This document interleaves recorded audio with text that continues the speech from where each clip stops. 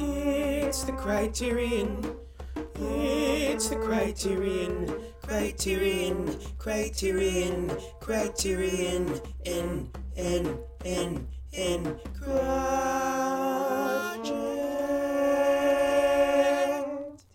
Hello, everybody, and welcome to a very spooky episode of the Criterion Project. I am Conrado Falco, and I am joined here, as always, by the great Rachel Wagner. Rachel, how you doing? Hi, everyone. Doing great. Yeah, it is April, it will be April when we're releasing this, and it's far from Halloween, but we're feeling in a horror mood, right? Mm-hmm. Yeah. Yeah. I mean, we had a pretty good year last year for horror, and so it seemed appropriate to talk about. We just got a new Scream movie, so why not? Yeah, we are nearing the end of our fourth season of Criterion Project. So we every now and then we like to do some special episodes. Not just talk about one movie in Criterion Channel, but do some lists and stuff that I know is very popular with our audience. So Yeah. we like to do that every now and then. And this also coincides with something I've been talking about in the last few podcasts, which is the release of the movie CRAM, which is a movie that I'm in. A horror movie directed and produced by former guests of the show and dear friends of ours who are here today with us to talk about horror movies. I will introduce, first of all, you will remember him from our Citizen Kane / Mank episode. It's director of CRAM, Abie Sidell. Abie, how you doing? I'm doing well. Thanks, Conrado. Thanks, Rachel, for having me on. Yeah, very excited to talk about horror movies. And also you'll remember him from the Boyhood episode. It's a producer of CRAM, Trevor Wallace. Hey, everyone. Thanks, Yeah, guys. welcome. Yeah, welcome and welcome back, we should say. And thank you for being on the show. Let's talk a little bit about CRAM, first of all, because it's no secret that part of why we're making this episode is also to tell people about this movie. So, why don't you give us your pitch? Sure. Well, first of all, thank you for having us on to talk about CRAM. Obviously, Conrado, you're in the movie, but the movie is a featurette. It's a 45-minute horror film about academia. We like to call it a dark fairy tale. It's about this student who is struggling to finish a final paper in the library the night before it's due, and he falls asleep and wakes up to discover his paper is gone. And that's just the beginning of the story. It gets way worse from there. And it's really this sort of existential nightmare. The movie really emerged out of this question we found ourselves asking, which was, good students, bad students alike, why are we all so afraid of school? Why do we all have the same nightmares? And that was the origin of CRAM. And then it was made during the pandemic, as you well know, Conrado. And yep. It's a real labor of love. You said I'm the writer and director and Trevor's the producer, but it's a small indie film. We wore a lot of hats. Trevor and I co-edited the movie together. We both did the visual effects. Conrado, you gave us thoughts during the editing process as well. And it came out just under 2 weeks ago on demand and streaming. You can watch it for free on Tubi. Or rent it or buy it on Amazon Prime, Google Play. We've been thrilled to see critics and audiences respond really well to it. It's been an incredible experience. Mm-hmm. Yeah, response has been very positive. Even our own Rachel Wagner gave it a positive review. She's not a horror person. Obviously, maybe the fact that you're friends with all of us played a role into it. But Rachel, what did you think of the movie, or what are your impressions of it? Yeah. Well, I really enjoyed it, and I just would have not reviewed it if I didn't enjoy it. So, Right. I tried to be as objective as possible in my review. But yeah, I've been trying to kind of push out of my comfort zone as far as horror in the last year. I watched Barbarian. I watched the Scream movie last year. I watched The Menu, which I really enjoyed. And there's some other ones I can't think off the top of my head, but I tried to I'm trying to push myself as a critic to watch some horror. And I watched the original Nightmare on Elm Street last year, so that was pretty fun. And I realized that for me, as far as horror, what scares me is stuff that feels real, like that might actually happen. If it's something like a dream or sci-fi or fantasy, or like, it's not that scary to me. Like so I can have kind of more fun with it. So like if it's like murdery or rapey or that I don't like. But something that's sort of more of a fantasy, I enjoy more. And so this was kind of right up my alley as far as like going to some fantasy realms. And I thought you did a particularly good job at the beginning with when they're going down the aisles of the library and you get those bright colors. And it really created a nice atmosphere that built the tension well, I think. Thank you so much. And shout out to our cinematographer, Felix Hanta, who I think, did an extraordinary job on a budget. Yeah. We obviously were able to film in a pretty special location. But that sequence you're talking about where we kind of went a little expressionistic with the lighting, with the color, was really fun. So I'm glad you responded to it. You mentioned, Rachel, feeling like you connect with a horror movie when you feel like it's something that could happen in a way. Did CRAM evoke any old school nightmares for you, or any old memories, stress dreams? That's a good question. Yeah, that's a good question. No, like, it's weird because like what scares me, I don't enjoy as much as what doesn't scare me, if that makes sense. Like what's kind of fantasy and crazy and not real, like I enjoy that more than what's like what feels scary to me. I like a movie that I think is really scary that I didn't enjoy, even though I think it did a good job, is a movie called The Gift. I don't know if you've ever seen that, but that movie was very, very scary to me. The way that he was, and I would give it a good review, even though I didn't enjoy it, because it did a good job what it was trying to do. But I don't know if that makes any sense. That like something that feels like really murdery, I don't enjoy those. But something that feels a little bit escapism and fantasy, I enjoy that more. I don't know if that makes sense, but yeah, but yeah. Like aliens or that kind of escapism is fun, I think. I think it speaks to something I'm curious to talk to y'all about as we get into horror, which is, despite being a genre that on its face says I'm going to scare you and give you this like unpleasant experience, it's also one of the most fun genres, I think. You can have such experimentation and such play and such, like you say, Rachel, fantasy and creative imagery and creative ideas. And I found that very interesting as I made a list of like how much fun I have with this genre that's supposed to scare me. Let's go into that then, because we have a lot of movies to talk about. So let's go. How do we define a horror movie, and what was our approach to making our lists? Trevor, maybe you should start since you brought up the subject to begin with. I think y'all, we were talking off mic before this started about the most common problem is like, is this a horror or is this a thriller? Because I think thriller is a genre that also creates tension within the audience and aims to like provoke that similar kind of response.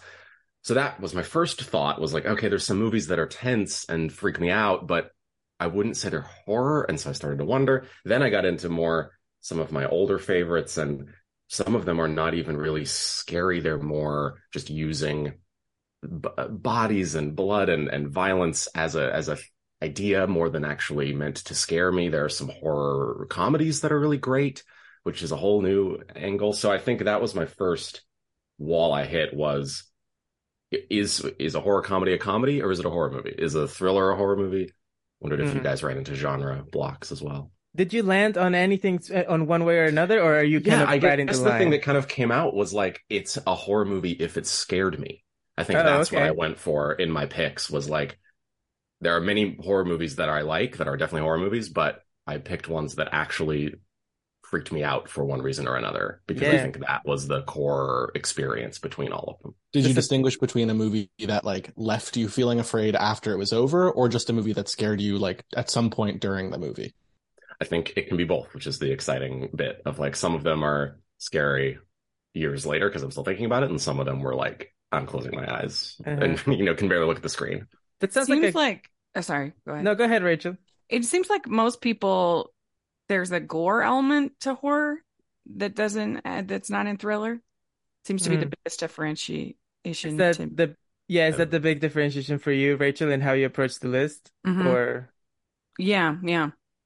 Uh, Although I don't know, I'm sure a lot of people would call all three of mine thrillers, but I think they count as horrors as well. So I don't know. Maybe it's the scary element that makes them. I'm not sure, but it's a very nebulous category. how about you, Abie? How did you go about it? Yeah, I think Trevor's kind of ultimate point that the easiest way to define a horror movie is it's a movie that scares you, I think really speaks to me. And I think that because horror is so broad a genre and contains within it, like Rachel was getting at earlier, like there's horror sci-fi, there's horror fantasy, there's horror action, there's horror comedy. Every other genre can fit within the horror genre. And so I think the only thing that unifies them really is that feeling of fear. And, I've been on the CRAM press tour, and one of the things I've been talking about is the horror movies I end up responding to the most are those that feel like they're keys to a door inside myself. They give me the ability to see maybe a part of myself that I'm afraid to look at. A horror movie, part of what fear is, I think, is it's something that is recognizable in us. That's why it stays with us after the movie is over, because it's not just in the movie, it's also in us. And I think a horror movie that makes me aware of that darkness inside myself and forces me to confront it, those are the movies I end up loving the most. So I think throughout my list, the movies I'm thinking about are the ones that point me towards my own inner darkness. Okay. Abie, what do you think it is about horror that makes it such an effective mirror to that point of making you look at a part of yourself? It's a really great question, because I feel like it's the easiest answer in the world. You cannot make a horror movie without thinking about what you find scary, because the only metric you have is, okay, well, I'm going to make this horror movie and I want to scare the audience. How do I know what scary is? I know what scares me. And, when that's the only measure you have, you're going to be, I think that it's why like a cheap, maybe bad horror movie always feels to me like it has some honesty in it, even when it's not very good. At the very least, I like know what that filmmaker is afraid of, and I find that enticing. Yeah, that's a great point. Before we get into the movies, I will throw out the closest I could come to a objective sort of like definition of between thriller and horror, which already leaves a bunch of holes in it. But my sense was that for a horror, it doesn't have to be necessarily supernatural, but I want to feel something grander happen. Like something that the horror and the terror is overwhelming, or like beyond just something that can be repaired easily. For example, a movie like Megan, which came out earlier this year, which I loved, just because you can turn off the computer, the robot, it doesn't feel horror to me, because it's just like a problem that it's kind of like has solution. Whereas the horror movies that I think of as horror are problems that cannot be solved. There's like something bigger at play. Like, for example, in the movie CRAM that we were just talking about, how this library just feels beyond the pale of what you could comprehend or what you could fix. Now, then the biggest plot hole there is slasher movies, right? Because a lot of the time there's just one killer or something. Although, the fact that Michael Myers comes back and never seems to never be able to kill him could play a role in that, right? He starts representing something bigger than himself. That's true. The biggest plot hole that I have is the Scream movies. I don't know how to fit them into it, because by my definition they feel more like thriller than horror, but I do think they're probably horror. So, or maybe not. Maybe they're more thrillers in my mind. So, well, and they're paying homage to horror so much that I think that's probably part of the reason. But yeah, I don't know. It's tough.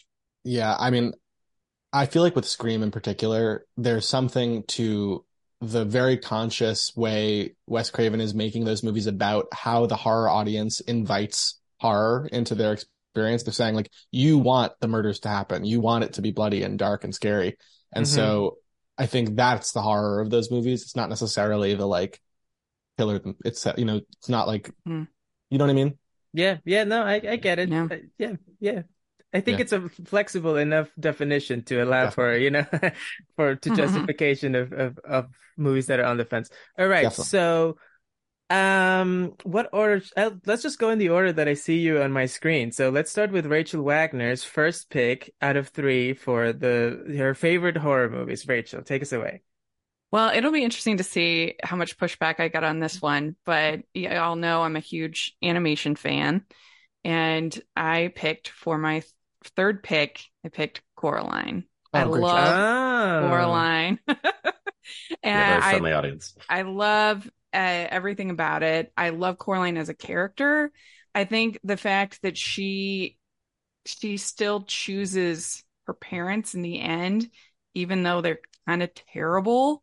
I think says something about her and her character, that she doesn't fall for the button eyes, and it being so perfect in a lot of ways. I think it's legitimately terrifying. I mean, especially for kids, I think it's really scary, the button eyes, and I just absolutely love the animation, and I think it's one of my favorite anime films. Probably be in my top 25. Yeah. Favorite.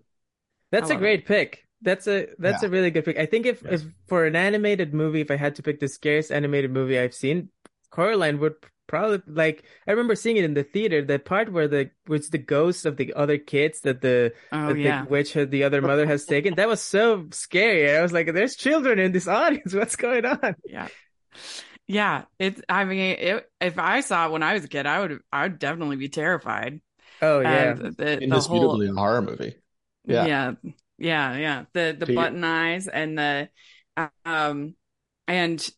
just the when everything seems so perfect, and then when it switches, it becomes really scary. I think the dual world is a very enticing concept for kids. You know, Harry Potter, Narnia, it's exciting, but it's also a good horror concept. And I think Coraline beautifully rides the line between it being exciting because it's, you discovered a room in your house that has a magical world. What kid doesn't want that? But it has a lot of dark things. And to Abie and Conrado's points, I think actually makes you confront some stuff, and actually puts the kid in a place where they don't just have to escape, because the other world is just a dark version of their own world. So even if Coraline gets out of the button eye universe, the things she learned about herself and her family and life are still horrors that exist in her day-to-day life. And it's about growing up and learning how to handle the adult world, to your point, Rachel. And I think that's why it's so exciting for this character to go on this journey, because she really has to confront some stuff. Yeah. And I think it's satisfying to have a character who chooses to love flawed people, and I think that's powerful with her and her character. And she is flawed too. Definitely. Yeah. I think that choice is so crucial, Rachel, because I feel like what in some ways is kind of bleak about Coraline, but also so nuanced and interesting is, you know, she's this girl with like two parents who are not the most attentive to her, and she flees to this fantasy where she has the most attentive mother imaginable. And of course, that is like vicious, and essentially because that woman wants to eat her.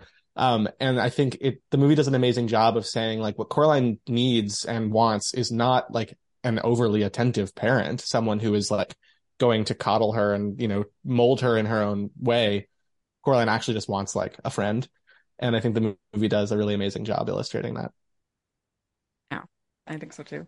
Yeah. And just like I said, the animation, I mean, Henry Selick is just so underrated as a director and an animator. I wasn't that crazy with his movie last year, Wendell and Wild, but other than that, he's just an incredible director, and he doesn't get the credit he deserves, because everyone thinks his movies are by Tim Burton. That's not fair. Right. I mean, James and the Giant Peach scared me to death. That one's good. That was on my short list for this when I was trying to work in an animated. I was really? I don't know that you could call it a horror movie in its totality, but oh my gosh, those sequences get scary, very scary. Yeah, I mean, Roald Dahl, he knows how to make terrible women. Like where there's like the witches, I could have put that on this list. That one is original witches is very scary. And the ants and James and Giant Peach. You have the Trunch Bowl. I mean, I was just like, what did the nuns do to Roald Dahl? Because I actually think there's something uniquely powerful to like a horror movie for children, because I think if you can pull that off, those are some of the scariest movies. Like The Witches really is so scary to this day. It's so disturbing. It really is. And I mean, I'd put, honestly, the original Pinocchio, I think is really scary. When they start turning into donkeys. Yeah. It's scary. Yeah. All right. We need to get moving a little bit because we have a lot of movies to talk about. So, Abie, what is your first pick?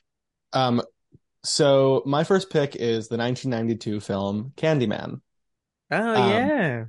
and so I like Rachel, I was not always a fan of the horror genre. I think I always loved scary stories, but I was honestly too afraid of them to Hmm. really dive in. And I took a class in college called Sex, Gender, and Politics in the American Horror Film, and we had to watch 4 horror movies a week. And by the end of that class, not only did I love horror movies, I had become completely desensitized, and now nothing scares me, which has its downsides. But the professors would always save what they thought were the scariest movies for our in-class screenings. Mm. And Candyman was one of those. And I was immediately struck by it. It's a sort of like urban gothic horror movie. It's about this white academic living in Chicago who is studying the effects of urban legends on this community called Cabrini Green, which is a housing project in an underfunded neighborhood in Chicago. And she's working on this thesis about how these people like use the Candyman legend to sort of cope with their hardship. And in her sort of academic pursuit, she becomes caught up in this urban legend and realizes that it's very much alive. And I think, on a sort of symbolic level, the movie is an amazing exploration of the sort of voyeurism of academia, which is something we explore in CRAM as well. The idea that like the academic perspective can be quite horrific. It takes real people, real events, and turns them into stories, turns them into things, worthy of study or kind of consumed for someone else's purposes. It's sort of vampiric. Mm. And the movie's also just absolutely horrifying. There are all these motifs, like there are bees and there are paintings, and he has this horrific like hook hand. It's, sometimes a slasher, sometimes a sort of dreamlike Nightmare on Elm Street type riff.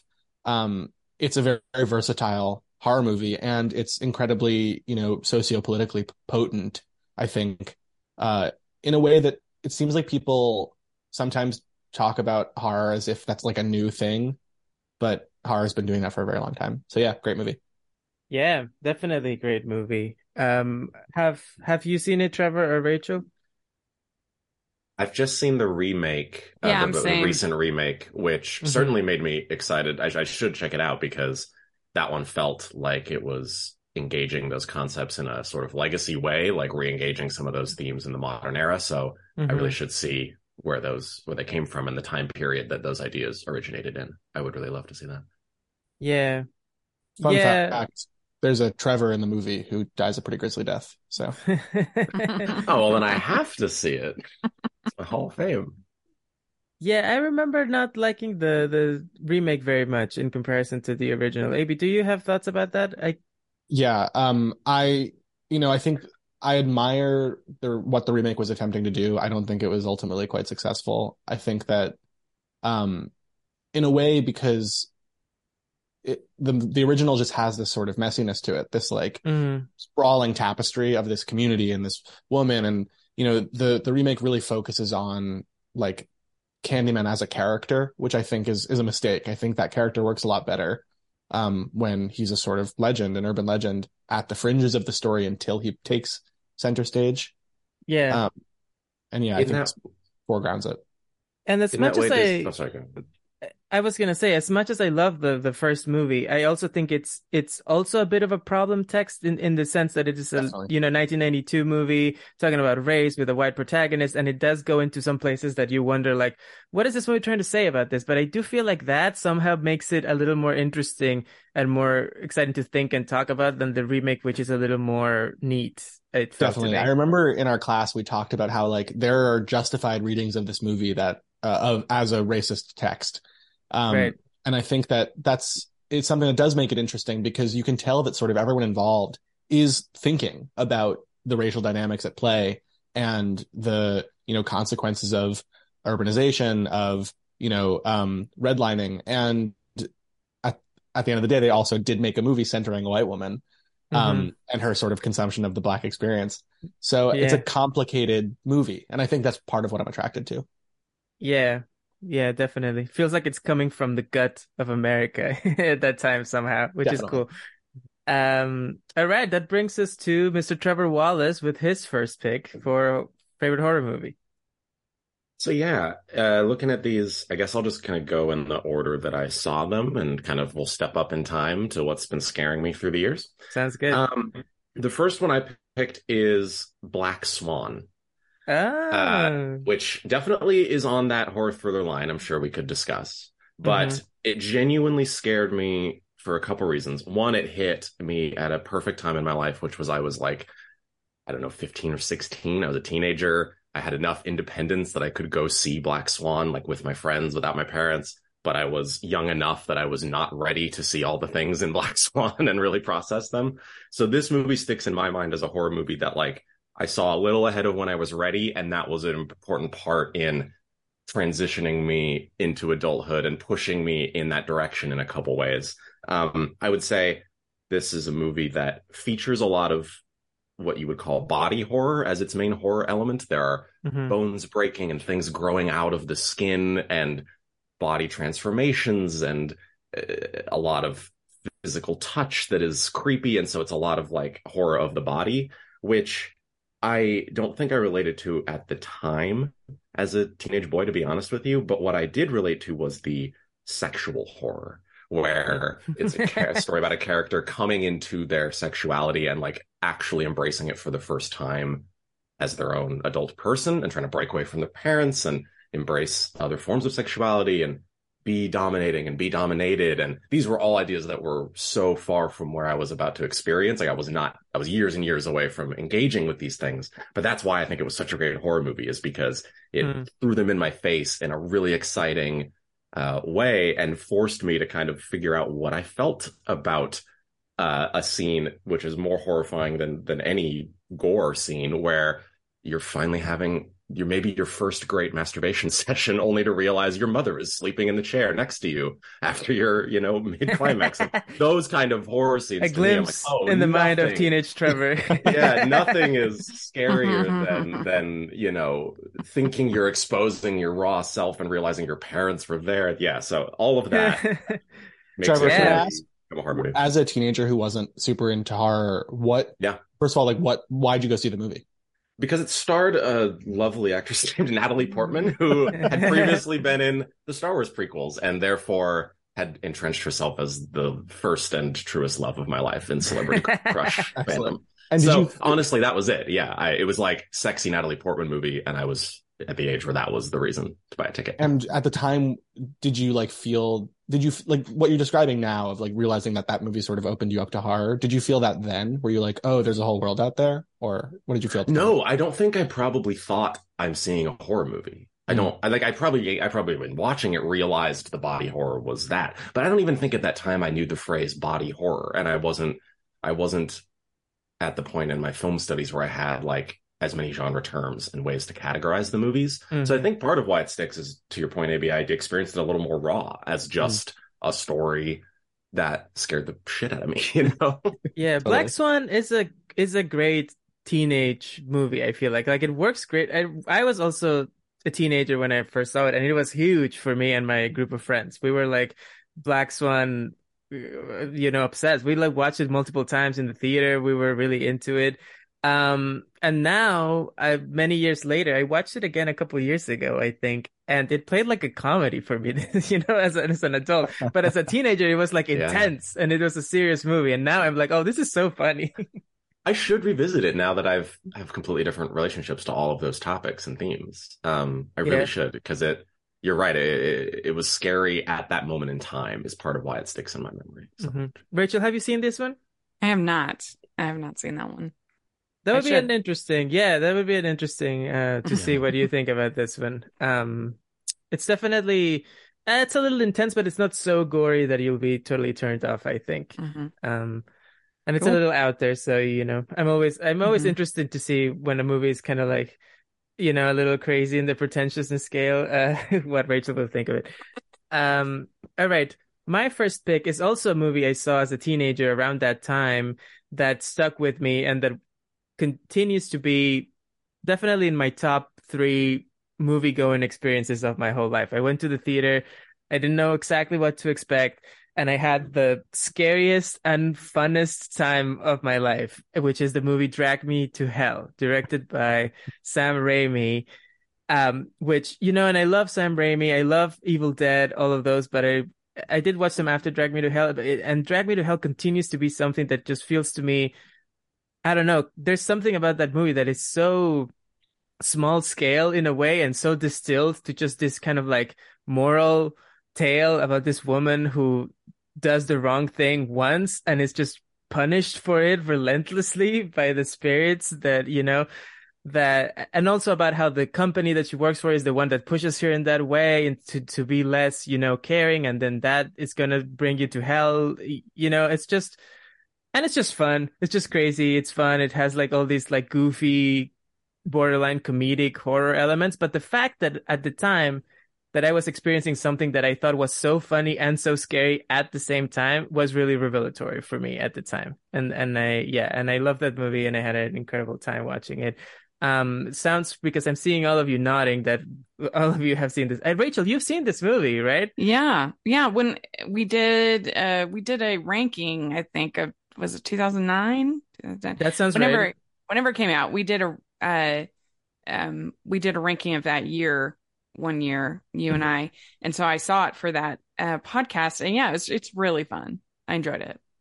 Yeah. It's like silly enough that but also has it has the scares. Yeah. With Poltergeist, it's like in the pantheon of great real estate movies. Drag Me to Hell.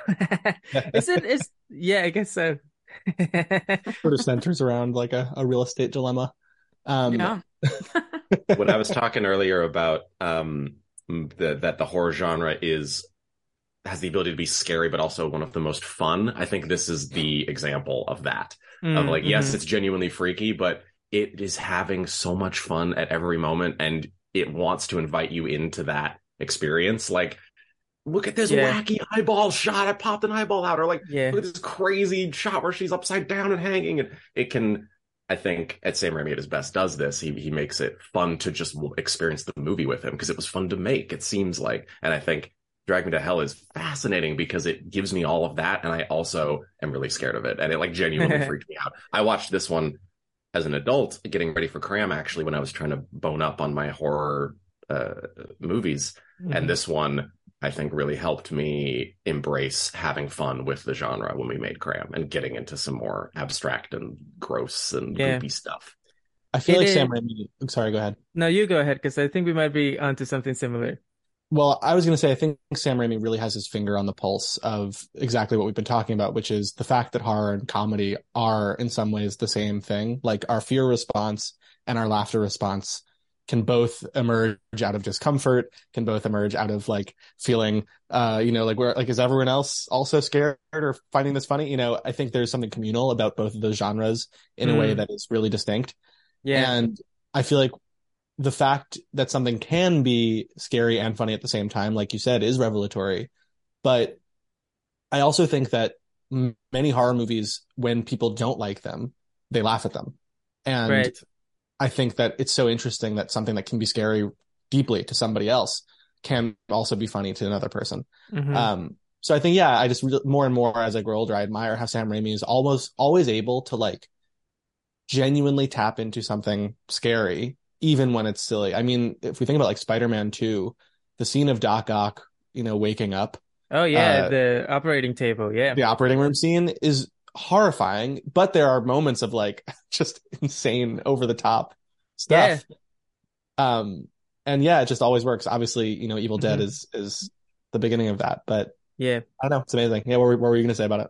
Well, I was saying that speaking of comic books, actually, that the movie does have that kind of like classic horror comic book from the 50s vibe. And you can see, I really love the way that Spider-Man movies applies this very much as well, that he's not afraid of those like very basic melodramatic setups of those old comic books. He's, because in this movie, it's all about like the old lady that just gets denied the insurance claim to her house, and then she's, like, there's just something about like going straight for the most obvious emotional thing. And I think that emotional core at the time also really spoke to me, because I was used to horror movies that were more like in the slasher mode, like I Know What You Did Last Summer or something, that like the emotional part of it was kind of detached.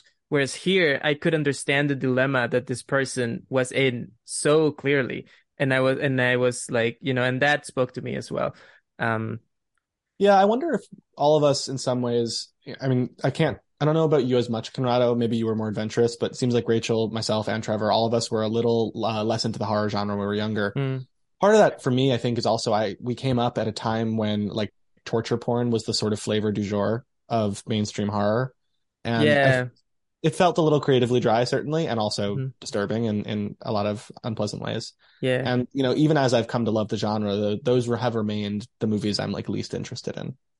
I think that's true for me as well. Although I was also a scaredy cat as a kid, but I did have a couple cousins who were obsessed with horror movies. So they made me watch like Chucky and things like that I was like, terrified of. All right, let's move on to whose turn is it? Rachel, we're back to you with your second pick. My second pick is one we've actually covered on this podcast. I think has the best jump scare of any movie I've ever seen, and it's called Wait Until Dark. I mean this one is like a little bit murdery, but it's more tense, and it earns that jump scare at the end so well. And I watched it for the first time when I was in college, a movie on the lawn outside my dorm, and so to all experience that jump scare all together and all be laughing and kind of, it was super memorable, really fun. And I think that Audrey Hepburn does a really great job.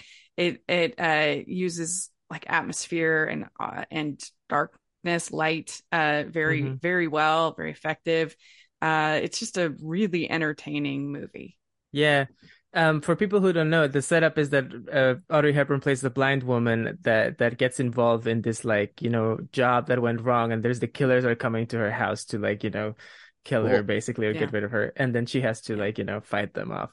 It's a very fun movie. We obviously did a whole episode about it, and we talked a lot about that iconic jump scare that is a literal jump scare too, which is very fun. And also I remember a really fun out there Alan Arkin performance. Young Alan Arkin plays like the villain, and he is, It's great. He's doing a lot of fun stuff in it. Yeah. I would definitely recommend. Definitely also really on the line between thriller and horror, I think, like you promised, Rachel. I feel a lot of people might be like, oh, it's not a horror, but it's pretty intense. So I think it's scary enough that, I don't know, it feels like a horror to me. Yeah, that's what matters. Let's be established. Absolutely. Yeah. All right. So we'll go back to Abie. What do you have for your second pick? All right. I think this will not surprise some of you, but my number 2 pick is another film from 1992, Bram Stoker's Dracula. Yeah. Which I think is in the underserved horror romance subgenre. I think that, Gothic romance in general is an incredible genre, and there haven't been like, in my opinion, enough great Gothic romance movies. But Bram Stoker's Dracula, I think I'll excuse anyone who listens to this and then watches CRAM and just accuses us of ripping that movie off, because it's hard to believe how much of that movie's DNA is all over CRAM. And the crazy thing is, I had never seen it until after we'd made CRAM. And I remember when I first watched it just a couple of years ago now, I was like, I don't know, a year and a half ago. Yeah, I was blown away, because there are shots in that movie that we did to lesser effect because Coppola has a lot more experience, much more money. But there are images in CRAM and in Dracula that are like almost identical in some ways. And I was on this like big Dracula kick. Sorry, what? So you think the rip-off accusations would be more about the aesthetic and the style than the subject matter, or like I think both. I think there are thematic fixations that are shared as well in the movie. I think that CRAM is a movie in some ways about the vampirism of academia, and I think what I love so much about Bram Stoker's Dracula is how Dracula is depicted as like a victim of a larger system. I mean, I think I was on a bit of a Dracula kick last year. I read this book called The Historian, which came out in 2005. It's a novel about this woman's sort of search for the historical Dracula, Vlad Dracula, who was a prince of Wallachia, in the 1400s. And Bram Stoker's Dracula opens with the fall of Constantinople. It opens with a shot of the Hagia Sophia with, the cross falling off and being replaced by the star and crescent.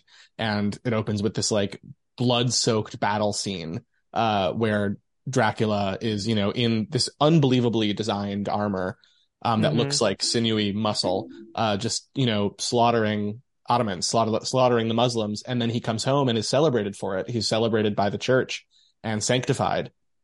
And the whole movie really kind of depicts how he's never not a man of God, but in being a man of God and in being unimaginably cruel, the movie sort of, or the church sanctions his violence and says, we need this. He is our monster. He's the dragon of the church.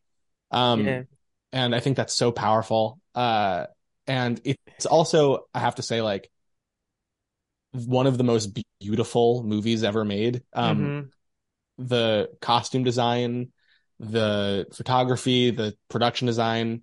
It also, it's made in 92, but it uses almost exclusively, or only, it uses like optical techniques from films past. It's all made in camera. It sort of beggars belief watching it. I could talk ad nauseum about it, but yeah, great movie. It's a great movie. It's also very funny that it's called Bram Stoker's Dracula because it's so far from the book. Like, it's the least faithful adaptation you could imagine. Yes. But that was mostly, I think, a contractual thing or like a copyright thing, obviously, like these things go. Sure. But it's a wonderful movie. I agree with everything you said. It's yeah, really also great. it has maybe the best credits song of all time, which Incredible is song. Unbelievable song. It's called Love Song for a Vampire by Annie Lennox. Yeah. And so, if you're a fan of the Return of the King credits song, Into the West, I think that's her second best. I think Love Song for a Vampire It's an incredible song. It's so good.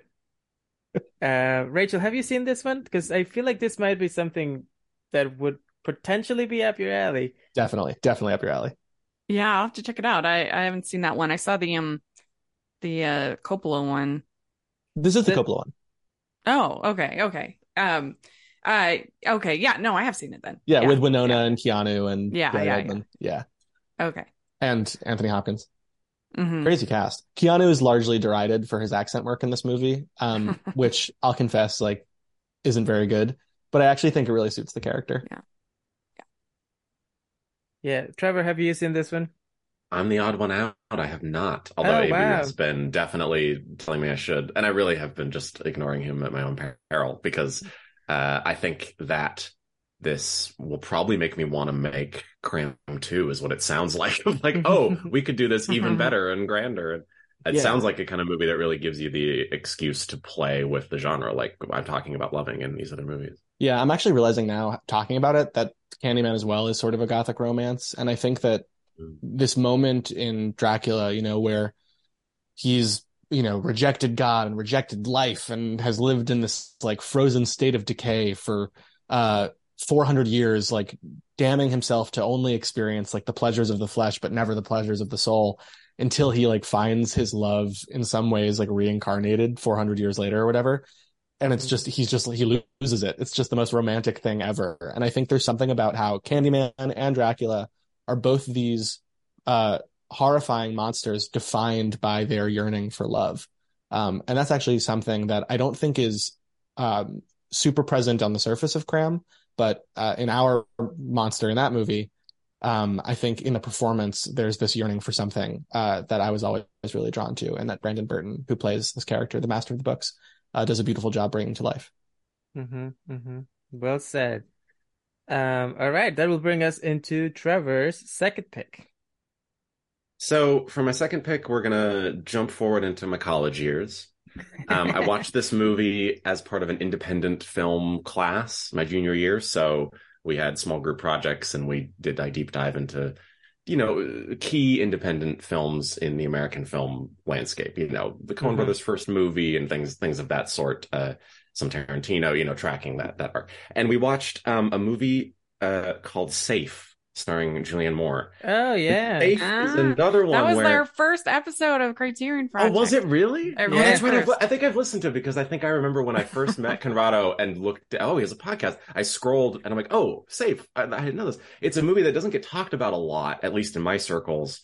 I think it has a strong reputation, but it's not as splashy as other horror movies. Like, there is technically some blood in it, but there's not really any horror. There's not really any gore. There's no villain. There's no exactly antagonist or even specific problem that the character's trying to solve. And that's what makes it so scary to me, because Safe is about the horror of modern life. It's made in the 90s and it will, like, on the surface feel like a period piece, like, oh, this feels a little dated. But I think the core anxieties and horrors that she's experiencing are just as relevant now, because the movie gets into the abstract and it allows it to be about moments where you're sitting and you're existing in the world and you just have the realization that all of this maybe is wrong, and maybe everything we do with our lives is wrong, and maybe I don't know what I even want or who I am within this world.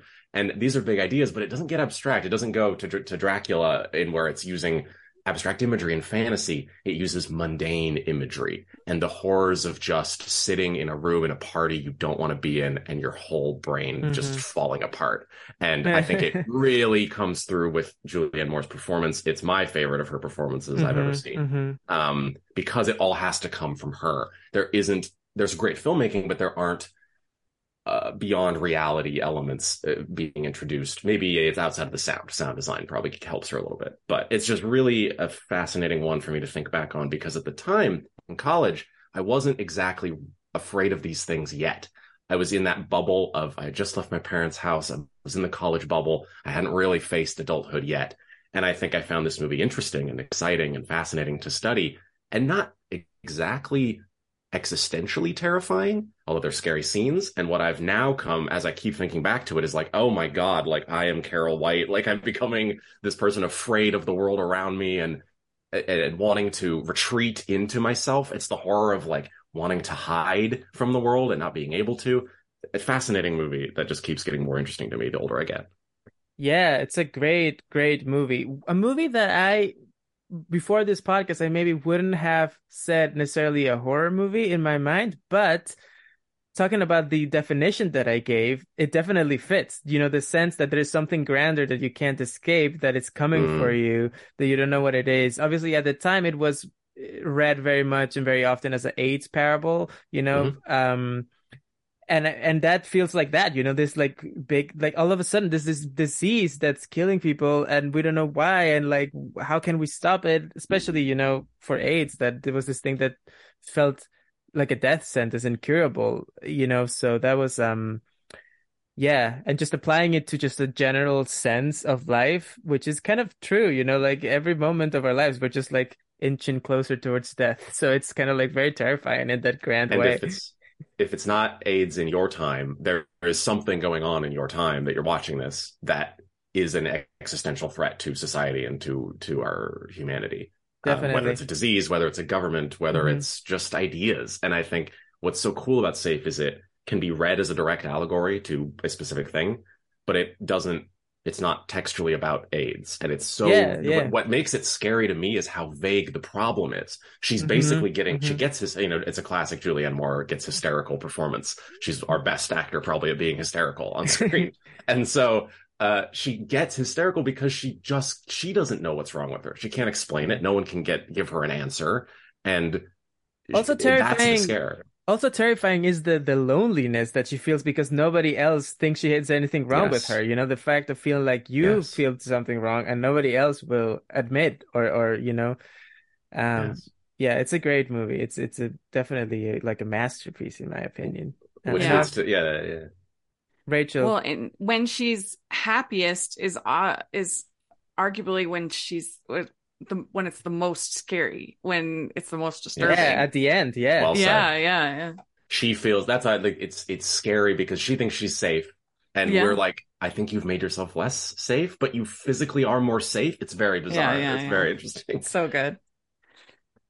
All right, that comes back to me, and I have a couple different options.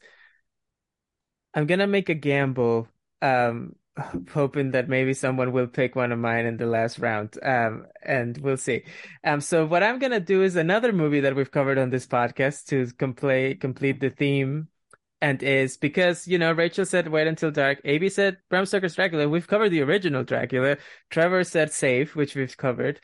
So I'm gonna finish it out with, speaking about Dracula, the movie The Black Cat from Yeah, 1934, that was a which we fun one. covered in one Halloween episode with the great Tim Braden as a guest. And this is, I think, one of the lesser known Universal horror classic movies, which is something that I discovered recently. So I really wanted to try to find what is my favorite of the older horror movies. And this one has both Bela Lugosi and Boris Karloff facing against each other. Boris Karloff plays this kind of like architect scientist who has built a modern mansion on top of a battlefield of World War One, like destruction, where like a World War One battle happened. And Bela Lugosi is a man from his past who comes to this house to kind of confront him one last time because he's been wronged. Because I think Karloff took his wife and married her and left Lugosi for death or something. And then he comes back. And of course, caught in the middle of this is a couple of newlyweds from America in a very kind of like Rocky Horror Picture Show scenario. And it is a movie that is a lot of fun just because it has these two, ham sandwich pairing of Lugosi and Karloff going at each other in an incredible fashion. And also suggesting there's a scene where when Lugosi captures Karloff and takes up his revenge in a flaying exercise that is only suggested at, but that really struck me the first time I saw it of how visceral it could be, even though you aren't actually seeing the violence of it. And on top of that, it's just I love those Universal horror movies just in terms of how fun they are as well, going back to the idea of being of fun and horror at the same time. And in this one, you have this whole, it really feels like a very much 1934 movie of looking back at World War One, looking forward at the horror ahead. Directed by Edgar G. Ulmer, who was an immigrant from Germany, kind of looking back at, just the state of the continent in the 20th century that's coming. And it's a lot of fun with these, two fun performances. Rachel, what do you remember about this movie? Yeah, it was really fun. I had never heard of it, and before we covered it, I it just gone under my radar. So that was a super fun episode, and yeah, great another one that creates really great atmosphere. Definitely incredible set and great atmosphere, and that's almost all there is because there's very little plot, and it's a lot of just these two sizing up each other. We're going through corridors, just exploring this creepy house. Yeah, it's a very, very fun movie. It doesn't look like you guys have seen it, Abie or Trevor. Definitely not. Mm-hmm. It's a good one. Yeah, definitely. When I was making my list, I was regretting how few actual movies from before the 90s I had that I'd seen in the horror genre. So I think I've seen this one as a pre-code movie. So I'm what is horror back then? That's fascinating. I really want to check it out. Yeah, definitely a big recommend there from me. That brings us back to Rachel. What do you have for your last pick, Rachel? So I don't know if I've talked about it much on this podcast, but I absolutely love to swim and I love the open water. I love the ocean so much. I've done 15 open water swims, including in the Great Salt Lake 6 times. And so I love swimming and I love open water. So my number one has to be Jaws. I absolutely love this movie. I think it is so well done. It builds the tension so well. I think it's especially interesting if you think about it from the group thought dynamics with what we just experienced with the pandemic and the way that people react to the warnings and not wanting to give the warnings and I think it counts as a horror. There's quite a bit of carnage in the movie. The little boy dies. You see the blood from each of the deaths, and I just think that the music is of course iconic. It's got great characters. They're so memorable. And I love it. I think it's one of the best movies ever made. Yeah, for sure, for sure. And in terms of categorization, I would say that at least the first half of Jaws is undoubtedly a horror movie. Maybe the second half you could say becomes more of an adventure or a thriller, but yeah, or a all of slasher those, almost. yeah, that too. It kind of becomes more slasher. And that like iconic John Williams score. I mean, you only hear two notes and you know exactly what it is. Yeah. And you make a good point, Rachel, that although it is a movie on paper just about like one antagonist, one horror antagonist, the existential horror that Conrado likes to bring into the genre comes from the society.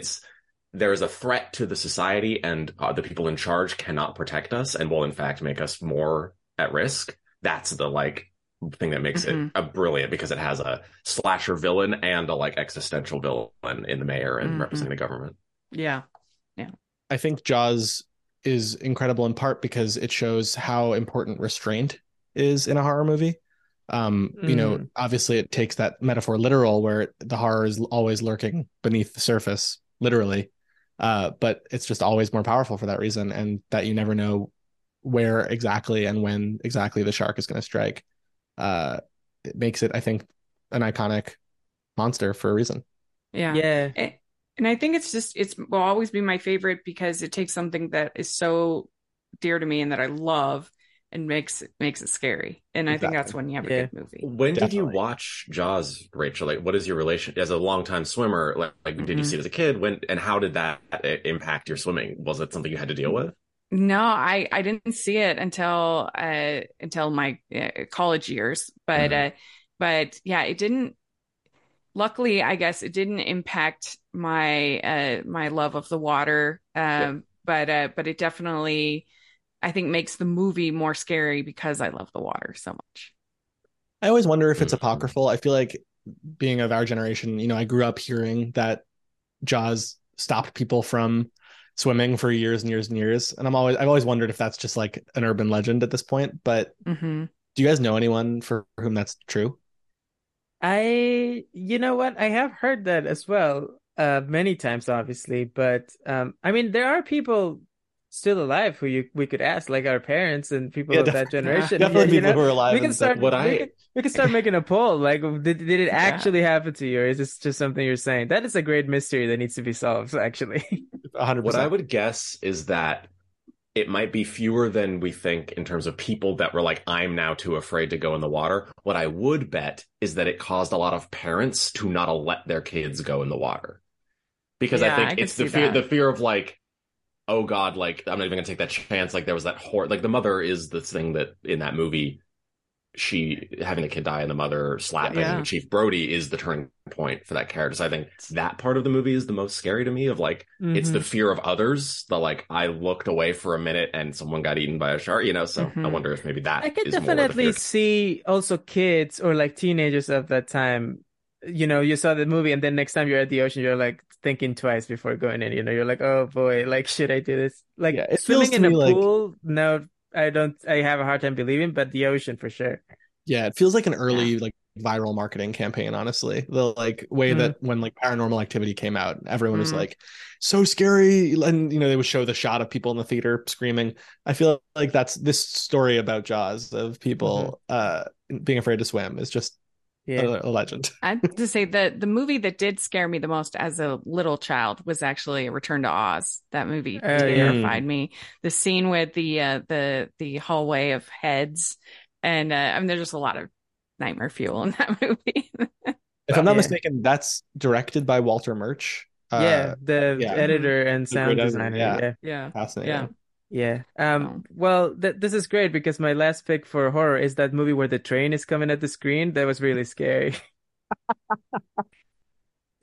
Oh, no. Anyway, whose turn is it? Now you're out of order in my screen. I think Abie. It's yes. Next. So my final film is about a woman in trouble. And great. I felt like I had no choice.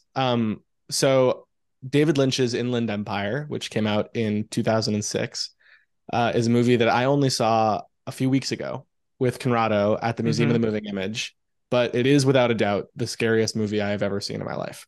And I'm not certain that I'll see a scarier movie for a very long time, because I'm not sure that a scarier movie exists. Like I said before, after this class I took in college, I rarely experience visceral fear during a movie. I got full body goosebumps multiple times during this. And I think it's hard to ascribe that just to like terror in the way that we feel it in other horror movies. I think there's something primal going on in this movie. David Lynch is a practitioner of transcendental meditation. His movies are often talked about as like kind of operating in their own plane. But I actually think they're always internally consistent. And, he gives you all the keys to the puzzle, but then the puzzle is the thing. Like you realize that you might have the answers, but the question doesn't make sense. And I think what's so scary about it is I see when I watch his movies, I see shades of myself in, the psyche that he's splaying out for us. And it feels like memory. You watch a movie like that. I remember Conrado and we were talking afterwards about how there would be multiple moments in this movie, which is 3 hours long, where something would happen. I'd hear a phrase, I'd hear a number like 47. And I'd think, wow, that number sounds so familiar. How do I know that number? And it would strike me a minute later, oh, an hour ago in this movie, I was told that number was important. And I kept remembering that something that happened was in this movie. And I think that what I'm trying to get at is this movie leaves you a different person than the person who saw it and then the person who is seeing it as it's going on. So the reason that kept happening is I realized it's because they weren't really my memories, because I wasn't the person who experienced it the first time. And the whole movie just makes you lose your sense of self and you emerge feeling quite different than came in. Definitely. It's undoubtedly a transportative experience. We all felt going to that screening that we went somewhere else and then returned after 3 hours, like it was a different, it was very, very transportative, especially in a big screen in a movie theater. Conrado, I was talking to my friend Kathleen, who came to the movie with us, and I was saying, I've enjoyed the use of certain psychedelic substances before, and Inland Empire is the most a movie has ever felt like, not like those drugs, but like the experience of being on those drugs with friends, where I'm like, oh, me, you, Conrado, and Kathleen, who had this experience together, it feels like we shared something very specific. Yeah, we took a ayahuasca trip or something together. Exactly. Even though we just watched went on a movie journey together. Yeah. Definitely special in that way for sure, undoubtedly. And there's a part of me that's still there. There's a part of me that's still in that movie. That's, I think, going back to my kind of core definition of horror as like opening a door inside myself. I think that movie unlocked some stuff in me and those doors remain open. Just like deep, good horror. And in terms of it being a puzzle, I mean, nominally the movie is very, it has a narrative to it. It's, after the movie, when we encountered other friends that night after, and they asked us, what is the movie about? I told them, well, it's kind of this movie about this haunted script, which is kind of true. It's about this actress played by Laura Dern who signs up for this movie and they tell her that the script is haunted, and then things go from there. But the thing is that the movie is not really about what happens, but more about the feelings that they are going through.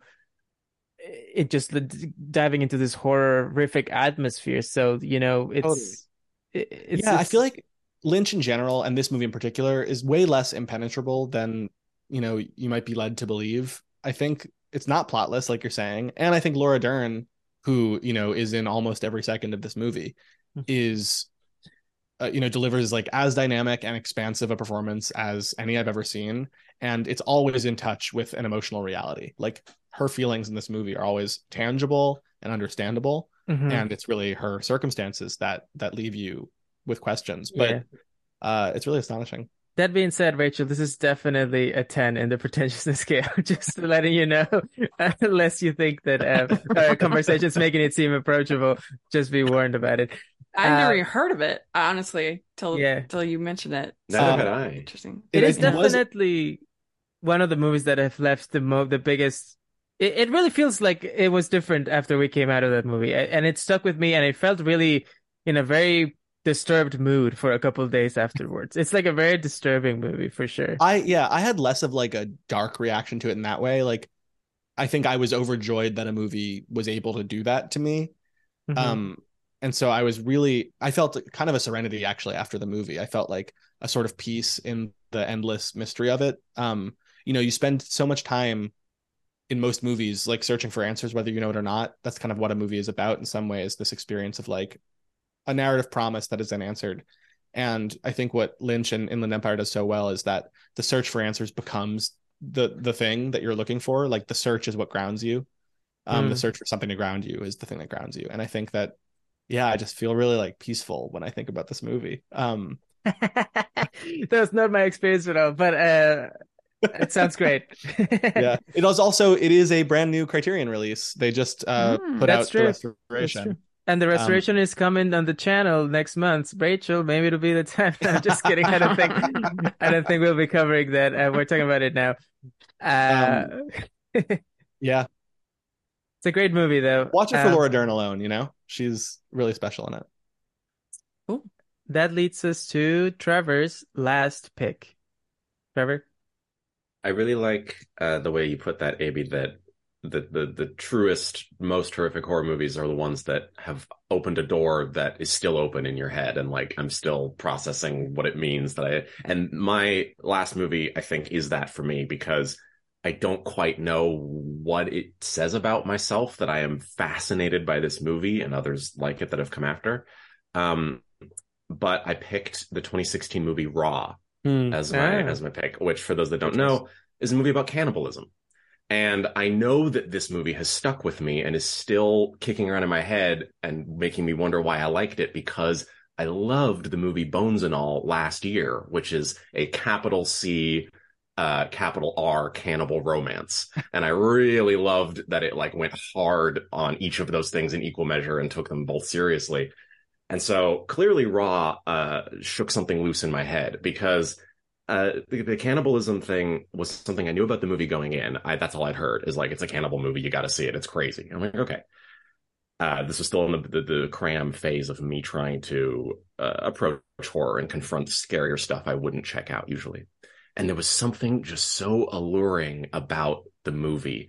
It's not, as Abie and I have talked about, it's not that the environment, this person's at a veterinarian school, basically a medical school, and is a vegetarian and is dealing with that, being around these bodies of meat, and then develops this other interest, let's say. And I think it's alluring, not because like it's a beautiful school or the life is portrayed as glamorous, or that even the act is portrayed as glamorous, but it's like a need. It's like a generational, like, epic, back to our discussion of there's something bigger going on outside of reality. There's some kind of need there that's happening. And it's approached by the movie in cool angles, where it's approached as a sexy thing, as a horrible thing, as a bonding between siblings thing. And it really isn't about a whole lot else. There isn't a lot else going on in the movie. There aren't really subplots. There's not a lot of world building. It's just these two sisters and their like visceral experience with this thing. It's set up in a way you can read it about a lot of different things.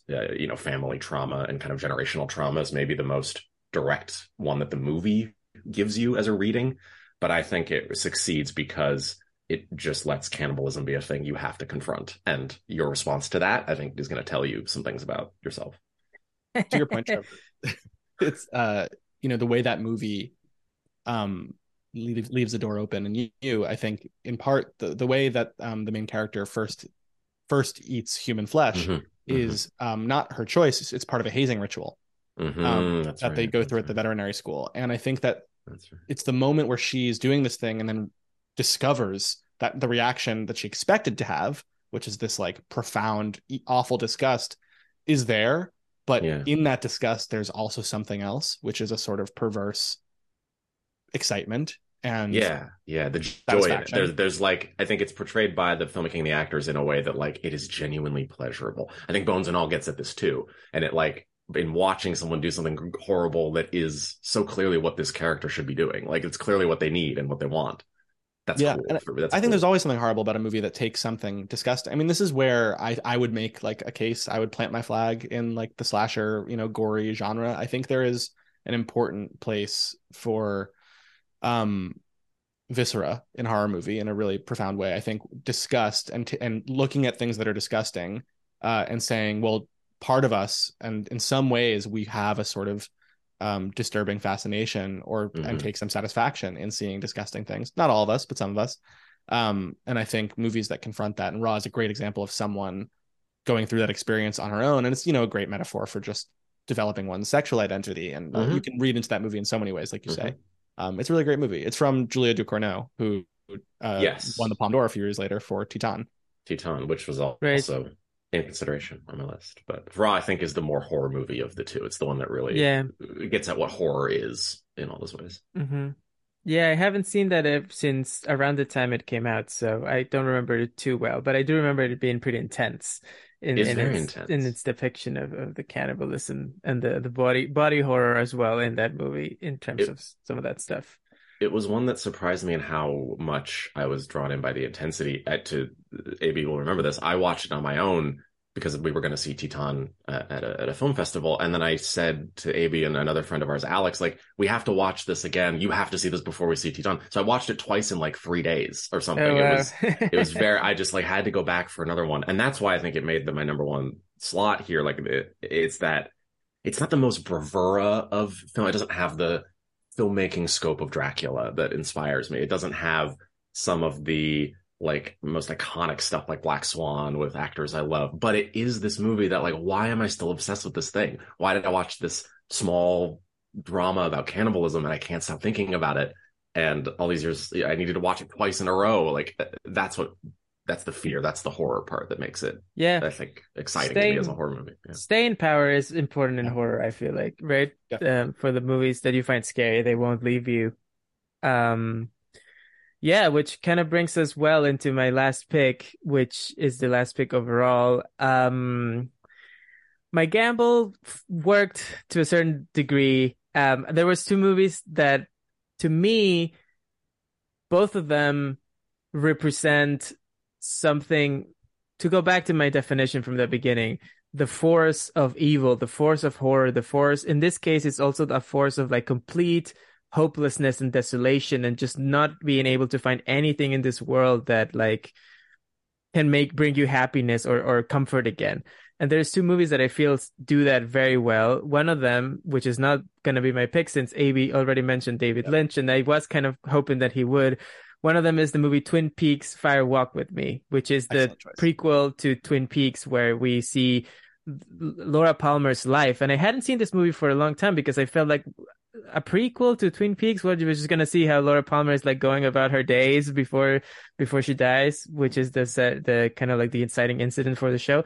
But instead, it's this really disturbing, but also in a way kind of emotional portrait of how horrible and desolated her life was on the lead up to her death, and how it really is almost like a tragedy, because it's almost like this girl, she could have been saved, and I guess Twin Peaks kind of becomes about that, the whole series, right? But going back to the source and seeing it presented a view of the world that, from her perspective, that was so bleak. And the movie that I do want to talk about even more so feels to me like in some ways a remake of Twin Peaks Fire Walk with Me, even though it is actually a remake of the movie Halloween. It's Halloween 2 by Rob Zombie, the director's cut version of that movie, which similarly presents Laurie Strode after the first Halloween movie, traumatized by her experience to the degree that the world has turned into a completely desolate, hopeless place. And the movie really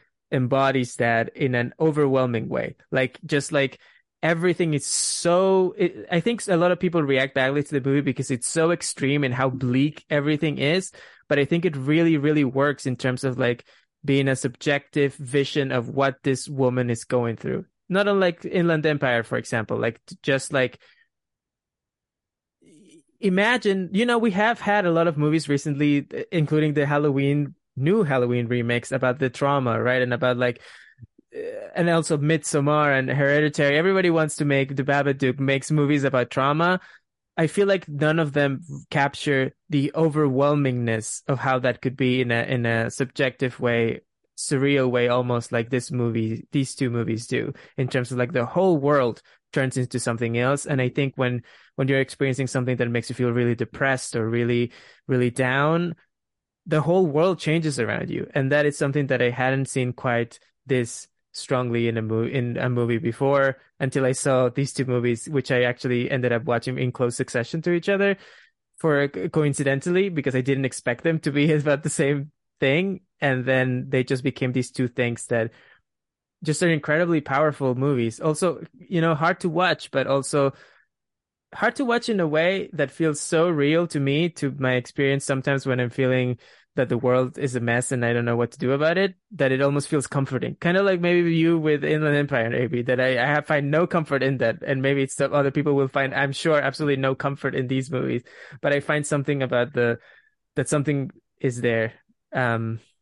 So yeah, those are my picks. Abie, you've seen at least Fire Walk with Me, so you probably have some thoughts about that. Oh, I mean, it's an extraordinary movie, obviously. I think it's become reclaimed in recent years. At the time when it came out, which I'll note is also 1992, maybe a great year. Yeah. That's what that's what I held off on it. I said maybe Abie will have 3 1992 movies, and I don't want to spoil his revelation there. Sure. I mean, I think honestly that is revelatory. But I think at the time it was a flop, and it was not successful. Twin Peaks obviously had been canceled after 2 seasons. And it just, the whole thing, it felt like an incomplete project and incomplete ideas at the time. Since then, it's become a sort of vital part of the Twin Peaks tapestry. And I think many people view it as one of the saddest horror movies ever made. Yeah, definitely. It's, I mean, the fact that like Cheryl Lee, David Lynch, I think, is famous in some ways for getting incredible performances out of usually the actresses who are the center of his movies. Yeah, about performance out of blonde actresses. Yes, he is really good at getting incredible performances out of blonde actresses. And Cheryl Lee in this movie is unbelievable. It's an incredible performance. Yeah, it's one of those movies that's hard to talk about because it's so heartbreaking. And that I think really speaks to your point ultimately about like great kind of larger than life evil. If it leaves you speechless, And I think also to the emotionality of it. I think that these movies really stuck me because I feel so much for the characters at the center of them. It really feels heartbreaking that she has to go through this. And similarly, I was completely caught off guard that the fact that I was so heartbroken for Laurie Strode in the second Halloween remake by Rob Zombie. I was like completely invested, and like I thought, this is so sad what's happening to this girl. So it's the opposite of having fun watching the kills in this case. Trevor and Rachel, you haven't seen either of these movies, I assume. No, I've seen the original Halloween. That's the only one of the franchise I've seen. If you guys ever do a Fire Walk with Me episode, that would be, or a Lynch episode in general. We've done Eraserhead. Eraserhead, that's right. For sure. Yeah, but it might be time to revisit him at some point soon. Now that we have opened the floodgates to do it more than one. Empire just dropped. Yeah. Yeah, the Inland Empire episode, that's almost like the Jean-Luc Godard episode, like film socialism for Rachel in my mind. Like it would be a real like torture experiment almost. Painful. Well, this was so fun. Thank you so much. Great picks all around. Before we wrap up, actually, I do have one last question, because usually we do our other segments like the remake and the questions. I do have one question for Rachel, which is, where would you rank CRAM on the pretentiousness scale, Rachel? Excellent question. It's a good question. It's pretty approachable, but it definitely has some more like trying to kind of think about academia and so I'd give it I think 7. What do you think? Okay, yeah, it goes into some pretty wacky, surreal directions that I think it's kind of part of the fun of like discovering this library, and then definitely leaves you with some questions at the end. It doesn't answer everything. Yeah. So before we go, I will say I think it's a shame none of us picked a Hitchcock because he had so many good. Yeah. I had like 4 on my long list. Yeah. Strangers on a Train, I think, is Strangers on a Train. Yes. Really scary. Yes. That was actually one of my first ever, sorry to dive into another story, but that was like one of my first horror movies ever, really. Was I grew up in Forest Hills, Queens, and the finale of Strangers on a Train takes place in Forest Hills, Queens. It was filmed at the tennis center there. And when the neighborhood had its 75th anniversary, or 100th anniversary, they put on a free screening of Strangers on a Train at my local multiplex. Oh, nice. And I went with my best friends at the time. We were like, I don't know, 8 or 9 years old, and then everyone else in the theater was like a senior citizen. And that was one of the defining theater going experiences of my life. I think it was the first time I really became aware of rep cinema, period. Though I love Strangers on a Train. Great movie. Yeah. All right. Thanks, everybody. Let's see. Let's start by you guys. Please remind people once again what CRAM is and where they can watch it. Yes. So CRAM is a new horror movie. It is an award-winning horror movie. It won the Audience Award at the Austin Film Festival. And it is a labor of love from me and Trevor and Conrado and so many other amazing artists who worked during the pandemic to bring this nightmare about academia to life. And you can watch it for free on Tubi. You can rent or buy it on Amazon and Google Play and YouTube. And in fact, actually, there's a YouTube channel called Kings of Horror, which is having a live stream event of the movie on Friday, April 7th. I don't know when this podcast is going to drop. But if it's before that, tune in and we'll be on the chat and you can, ask questions during the movie. And otherwise it'll be there afterwards as well. So you can find the movie and then, leave us a review on Letterboxd. The nice thing about making movies at our scale is like, there's no Hollywood establishment. We're just people and we love engaging with criticism and talking to people. The biggest joy of having CRAM out these last few weeks has just been seeing all of the authentic and personal experiences people are having with the movie. So I'm very grateful that people can do that. And I hope people who watch it have a good time. And thank you for dreaming with us a while. That's what I always say. And it's only 44 minutes. What do you, yes. Everybody has 44 minutes. Yeah, Rachel, I liked it in your review. I liked your championing of the featurette. I think yes. It's a good thing. Yeah. We've experienced a lot of people in our lives that are like, oh my gosh, I would watch more movies if they weren't all 2 hours plus. I'm just so tired of it. Yep. I think also anyone that liked what we were talking about here, whether or not we're successful is up to you. But I think we made CRAM really trying to engage with the genre in all of the ways we're talking about it. We want bigger forces. We want body horror. We want opening doors in our minds and confronting things and journeys and all of that stuff is fun. We're really striving for it. And in a fun way. Yeah. So if you want to come see us take that big swing and see how well we did, I'd love to hear everyone's thoughts. Yeah. Also, Conrado's hilarious in the movie. He's so funny. Yes. Biggest theater laughs, definitely, in all the times I've watched it. I remember we played a film festival in Mississippi and every single one of Conrado's lines in the first scene got a theater-wide laugh. Mm-hmm. So well, you're very welcome. All right.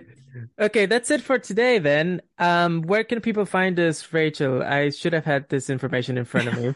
I hope that you can find us wherever you listen to podcasts and at Criterion Pod on Twitter. So definitely check us out there. That's right. But how about you personally, Rachel? You can find me at Rachel's Reviews, all of our social media, iTunes, YouTube, and on Rotten Tomatoes. So check that out. Also, you can find me at the Hallmarkies Podcast. Got lots of good stuff going on there. That's right. And you can find me on Twitter at CocoHitsNY. I have a Letterboxd.